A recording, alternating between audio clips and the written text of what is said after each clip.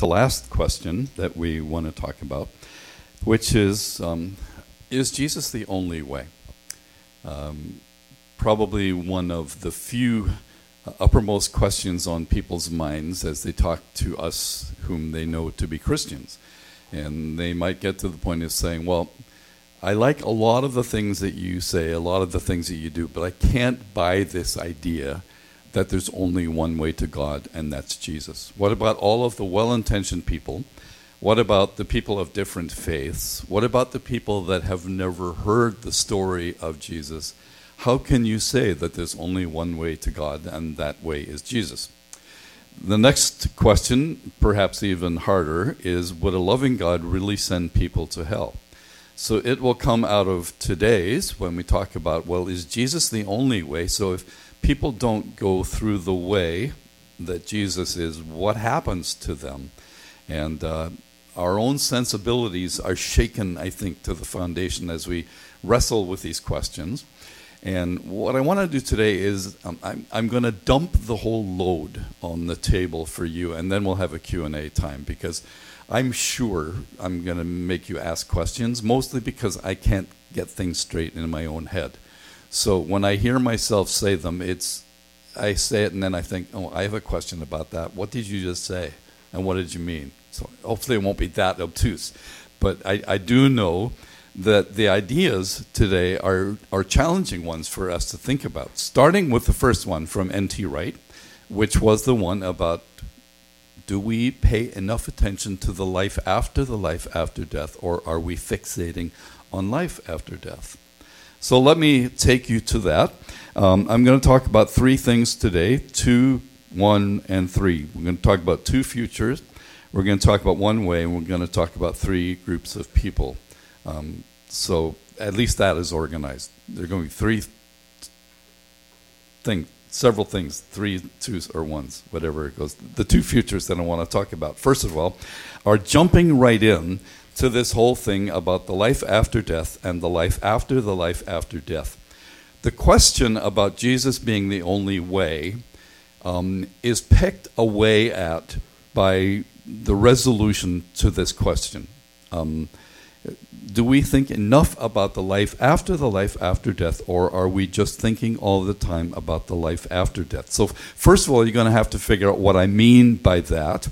And what I mean by that is that we as followers of Christ in the church for the last generation or two have generally pictured the future like this, that as far as the earth is concerned, the only thing in its future is judgment, right? So we've grown up in a pessimistic generation where we have said the earth is just getting worse and worse, and the people of the earth, people of the world, are getting worse and worse. And it feels to us that the end of all of that is simply judgment, right? So there'll be Christians who say, why do you care at all about the environment? Why do you care about ecology? Why do you care about those things? Because the destination of this earth is judgment. That's what we were told as children. And the only thing that comforts us is that we have a hope that we're not going to have to be here. And certainly my parents' generation believed this to the end, right? They believed that the understanding of Christians is that the world is condemned and the earth is part of that condemnation. The earth is going to be judged, but we're going to escape.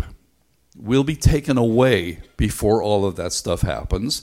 And so we had conferences and we talked about the rapture of the church. Probably even haven't heard that word for a while. But the idea of the rapture of the church is that things get so bad that the only hope we have is that we're not going to be here. So judgment will come, but we will escape. We have this escape hatch called the rapture, and we go to heaven. And so we're safe from the judgment that is coming upon the world. That is a typical evangelical theology of the future. But it has been changing. And it has been changing in favor of a second view of the future. So here's the second of the two, right? So if you're trying to track at all with me. The first of the two was that linearly we are headed towards judgment, but we're going to escape. We're going to go to heaven. So what that has made us ask about is Jesus the only way to heaven? So when that's the only framework or the only context in which we're asking that question, it becomes one kind of a question. But when we frame that question in the context of a different view of the future, the question becomes quite a different issue. I would suggest it is less a pressing question than we might have thought that it was. So here's the second view of the future, that we begin with this present age. And so I'm going to use some terms that are biblical terms. They are the terms that Jesus himself used about the world, his presence in the world, and the future of the world. So he would talk about this present age, the time in which we are living. And he would also talk about the kingdoms of this world. So here is what we have before us, not thinking quite yet about the future or the other, but we're saying, okay, Jesus was in the practice of teaching about this present age and how it was different from something else, and the kingdoms of this world that were different from something else. So the things that they were different from are the kingdom of heaven. So there was a juxtaposition in Jesus' teaching between the kingdoms of this world and the kingdom of heaven, and between this present age and the age to come. So much of Jesus' teaching had to do with the kingdom, and the way it was characterized was either between the present age and the age to come, or the kingdoms of this world and the kingdom of heaven. So pretty soon the Messiah will be playing all over southern Ontario, right? And one of the most glorious parts of the Messiah is what? The kingdoms of this world have become what? The kingdom of our God and of his Christ, and he shall reign forever and ever. That's straight from Scripture. That's from Daniel.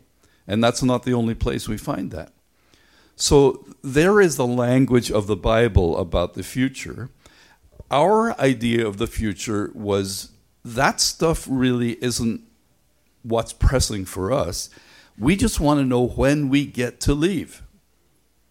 But when we get to leave doesn't seem to resonate with Jesus talking a lot about something other than this, that's not just us leaving, and something after this that's not just about judgment.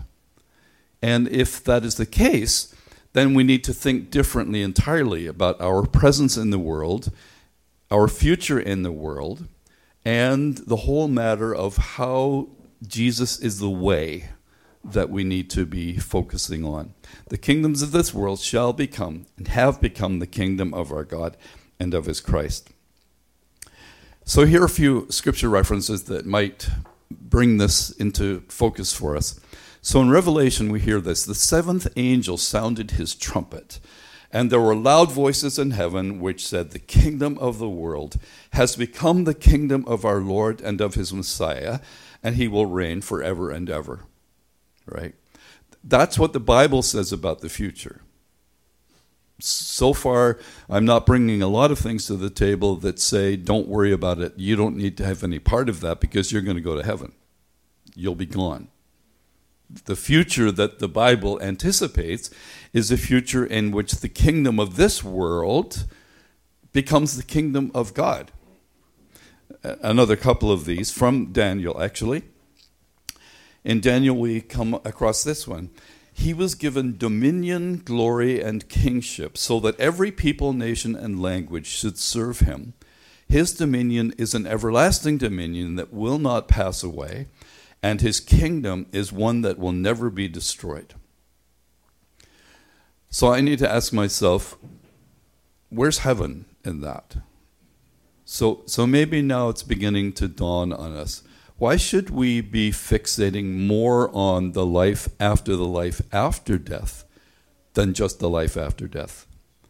If if for us it's just a matter of living our lives and then going to heaven, and that's the life after death, and from then on we just sort of live blissfully forever and ever and ever in heaven. That's one view of the future, but the Bible's view of the future seems to be something different than just away from here at a place different from here. One more from Daniel, who says this to us. The sovereignty, dominion, and greatness of the kingdoms under all of heaven will be given to the people, the saints of the Most High. His kingdom will be an everlasting kingdom, and all rulers will serve and obey him. What's the variable that is brought into this that we've not seen so far?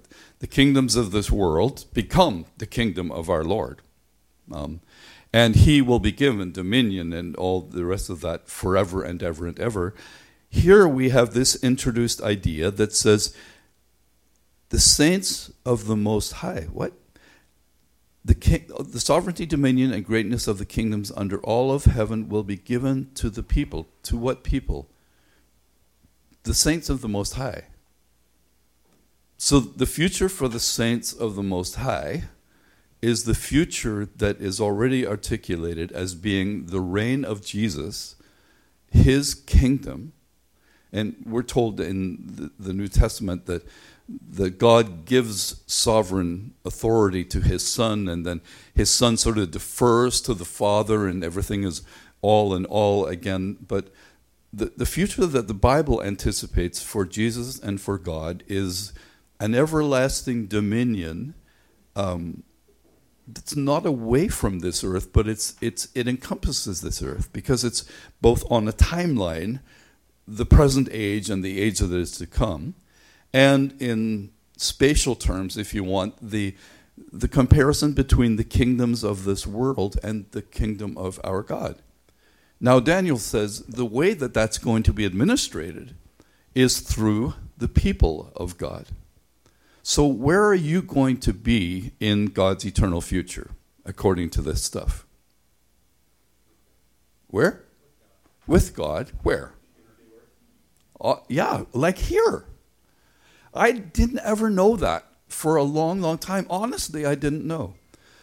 My whole formation was a different one than that basically said, yes, when we run the time of our life out, we have to hope that we're saved because we want to get to heaven, because that's the only option. That's the only choice. Either I follow Jesus and he gets me to heaven, or, But the Bible seems to talk about something way, way, way more than that. So in N.T. Wright's parlance, he would say Christians spend all of their time talking about the life after death, which is go to heaven. It is replete. It is in our songs, in our stories, in our talk, in our prayers. We just want to go to heaven, don't we? We want to go home to be with Jesus. And only in those disquieted moments do we say, I'm not so sure I want to be in some place, where I'm floating around, glorifying God and singing songs and reading scripture all that time. Can we not have anything more sort of practical to do than that? Well, what about being the government of a new world, of a new expression, a new kingdom that has been rid of everything wrong with it? So what's wrong with this present age and with the kingdoms of this world is that it's corrupt. We've talked about that now for months.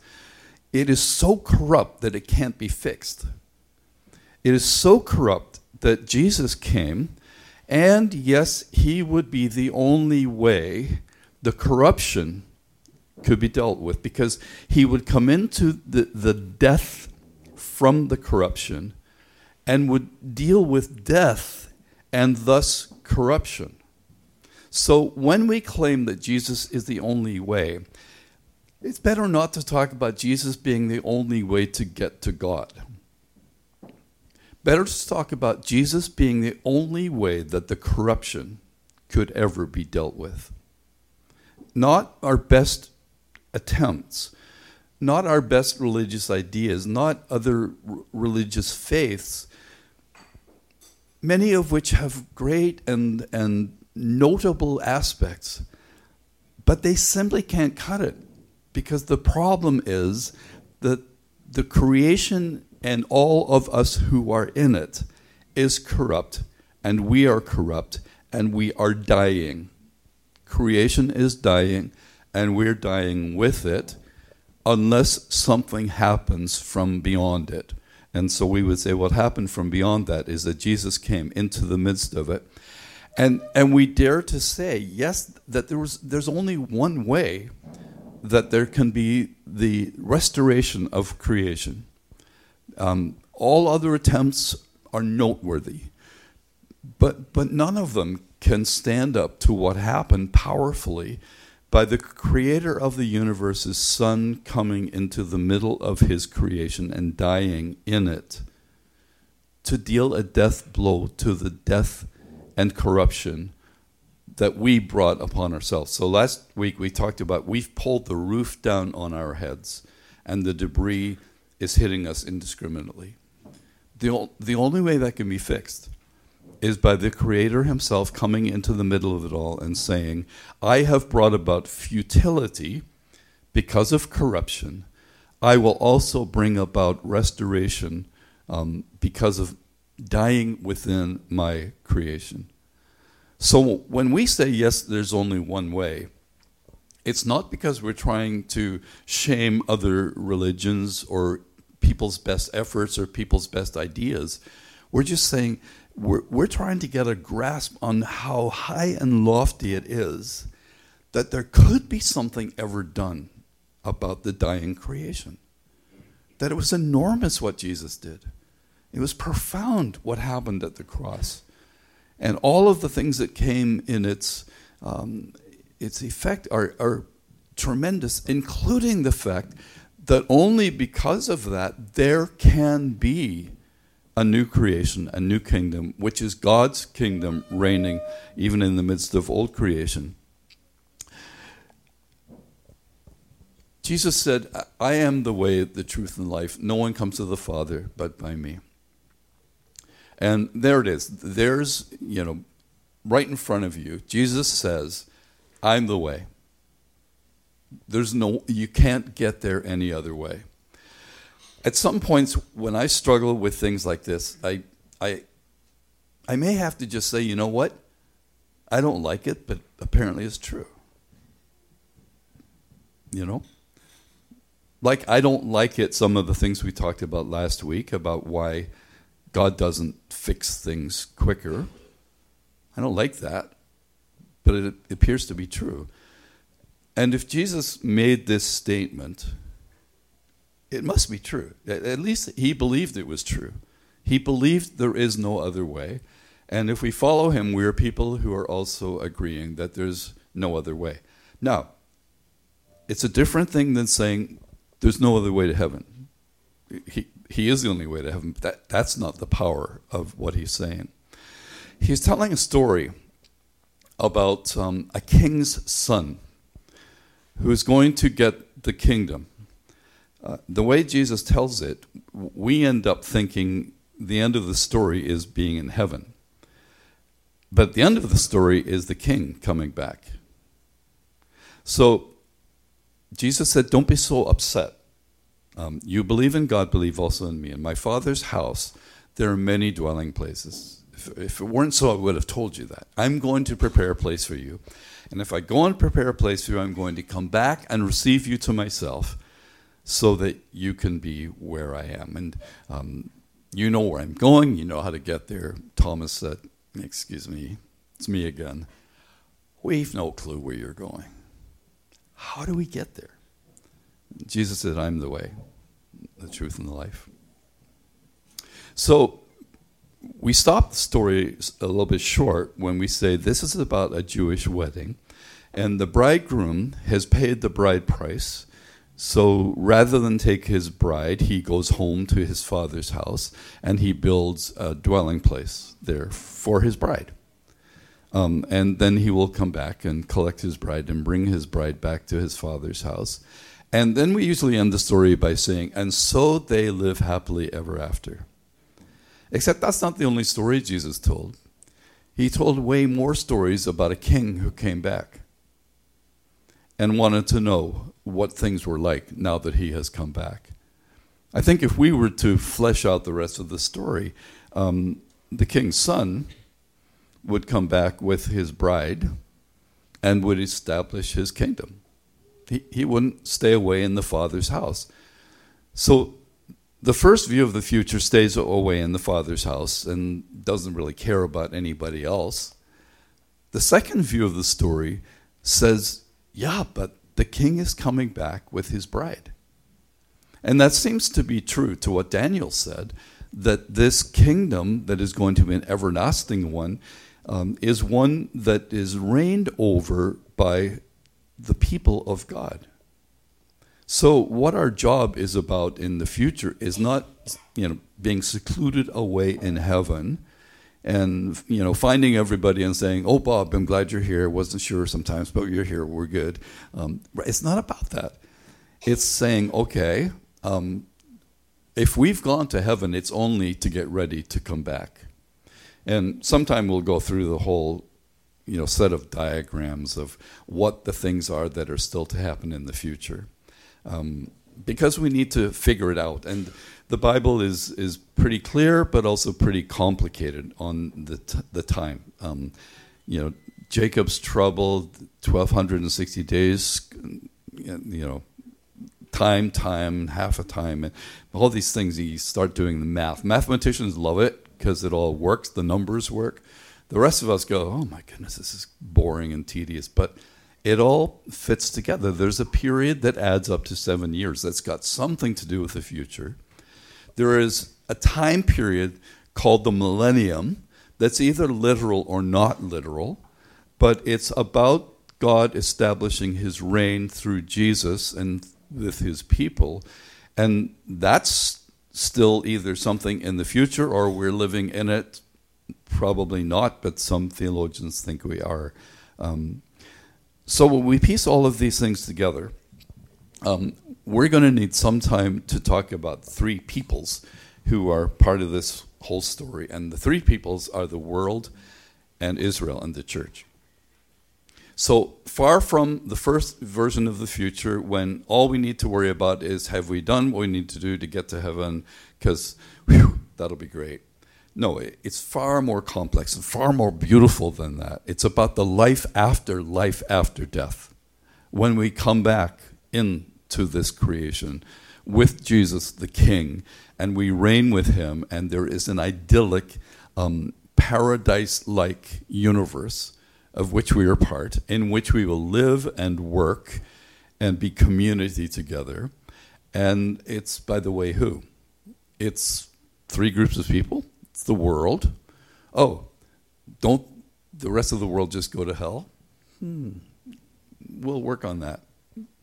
And you're going, I should have come next Sunday instead of this Sunday. I want to know the answer to that one. It's Israel. Isn't God done? No. Because again, the numbers don't all add up when we go through and see what God said his story with Israel was and is going to be. So there's more stuff that has Israel involved in it. And the church, or whatever you call the people that are the people of God, are big-time players in the future. So is it so offensive to say Jesus is the only way to God? No, because he's the only way to God that could be made. And everyone has an opportunity to benefit from, to participate in what the glorious future is because of what Jesus did. So it's not that we shut people out, but God almost selectively is working with a sample of people towards grace for all people. So Israel was the first people. It was an ethnic group of people, a nation people. And God said, we'll start with you, and after you, we'll bless the whole world. And then the church came into being, and the intention of the church was that it would be universal. It would be for all people, from people from every tribe and nation and language and people, and we would be all together part of this great group of people. And there's also that nation that we finally go back to and say, there's some more stuff that is going to take place that has to do with you. If you're watching world news, watch what's happening in Israel. Get the Jerusalem Post. Listen to whatever Netanyahu is saying today, crazy as whatever it sounds like. Because it's not the end of the story yet, as far as the Israel and the church is concerned. Is Jesus the only way? Yes, he is, but hopefully understood differently than in an exclusive way where we say nobody else matters or counts or is included. What is the future? It's not just getting to heaven. It's coming back. And it's being here. I've already claimed Northern Ireland.